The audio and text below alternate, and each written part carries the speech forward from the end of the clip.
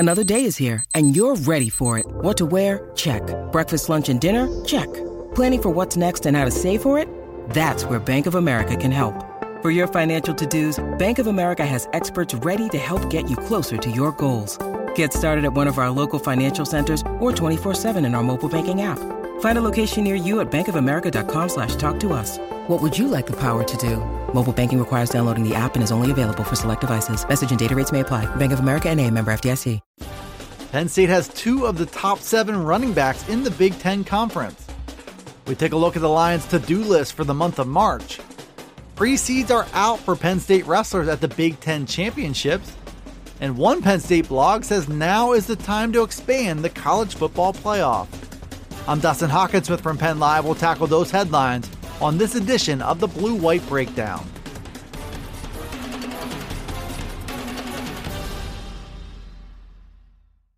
When Penn State kicks off the 2021 season, few teams in the country will have a better 1-2 punch at running back. The Lions lay claim to the number 4 and number 7 backs in the Big Ten Conference, according to rankings compiled by 24/7 Sports. Noah Cain checks in at number 4 on the list after he missed most of the 2020 season to injury. The sophomore was impressive in his debut in 2019 and claimed a key spot in the Lions' running back rotation. Cain finished that year with 443 yards on 84 carries with 8 touchdowns, while also establishing himself as a go-to option in short yardage and late in football games. The expectation is that Cain will headline a new-look depth chart in 2021.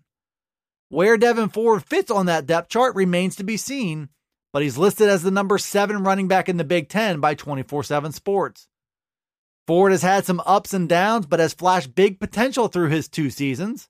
He can be a change of pace back who can attack the outside and provide big plays out of the backfield, where Noah Cain and Kevon Lee are both more in the line of chain movers and tough runners. The Lions also bring back freshman Keziah Holmes, and they welcome John Lovett, another big physical back who arrived from Baylor. Jaywan Sider has plenty of options, and history tells us he'll make the most of them. Penn State's turned the corner to winter strength and conditioning and toward spring practice. The Lions are expected to kick off spring practice the week of March 15th, and all signs point to the program getting a full allotment of 15 total practices. The annual Blue-White spring game typically counts toward that practice total, and the early expectation is that the Lions could play that game after missing it last spring. When that happens and what Beaver Stadium looks like for it haven't yet become clear. But identifying that date and getting a normal amount of work in the spring are items on Penn State's to-do list, which Penn Live's Greg Pickle laid out on Tuesday.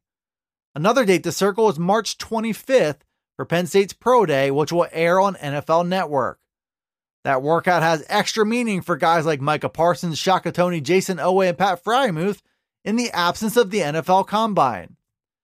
And lastly, recruiting will be worth watching all through the spring, as Penn State hopefully counts down the final days of the NCAA's dead period. There will be no campus visits for top targets until at least May 31st, when many believe the NCAA will end that travel ban for the first time in over a year. Spring practice, pro day, and the blue-white game should make for a busy 2 months ahead. Then if all goes to plan, the Lions can start getting busier than ever, locking down their 2022 recruiting class. Penn State wrestling coach Cale Sanderson is confident in his freshmen leading up to this weekend's Big Ten Wrestling Championships. The Lions will be hosting the conference tournament and will do so with a young lineup that features 6 freshmen out of 10 total wrestlers. Penn State announced that roster and the Big Ten rolled out tournament pre-seeds on Tuesday. Iowa looks to be in solid position as favorites to win the Big Ten tournament title.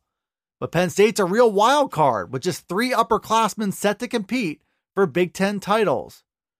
Freshmen Robbie Howard and Bo Bartlett are number 11 seeds at 125 and 149 pounds.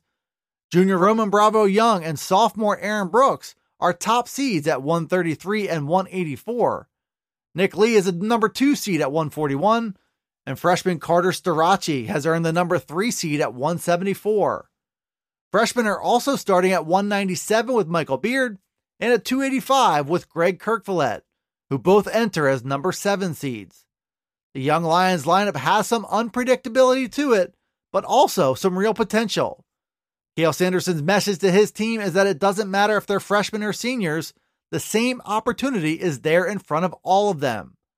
They either wrestle hard and get what they want, or they don't, and age won't be an excuse.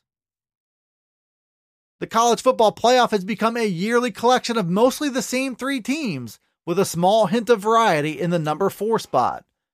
Alabama, Clemson, and Ohio State have become fixtures in the playoff, just as they've become fixtures among the most dominant recruiting teams in the nation. The whole system has been put under the microscope with the idea that expanding the college football playoff will be a must in the future. Lawrence Santamaria from Victory Bell Rings made the case this week that the time for expansion is right now. There were some benefits to doing it last season when COVID struck and it impacted many teams' schedules. But the way the playoff is going now, it's only served to separate the haves from the have-nots in college football. The current Blue Bloods are making the playoff and they're getting a disproportionate number of the nation's top football recruits, which then ups their chances of making the college football playoff the next year. That vicious cycle hasn't been kind to programs who have knocked on the door, but they haven't gotten into the playoff. Penn State is on that short list of top 10 contenders who are still a step or two short of making the playoff. That dynamic should change to include even a jump to 6 or 8 playoff teams. And some believe that jump should happen now. Thanks for tuning in to the Blue White Breakdown. It's available right here on Penn Live. You can also find it on Alexa, Apple, Google, Spotify, and Stitcher. Be sure to follow, like, subscribe, and rate the podcast and get all the latest from us at PennLive.com/Penn State Football. You can also check us out on Twitter, Facebook, and Instagram. This is Dustin Hawkinsmith from Penn Live signing off until the next Blue White Breakdown.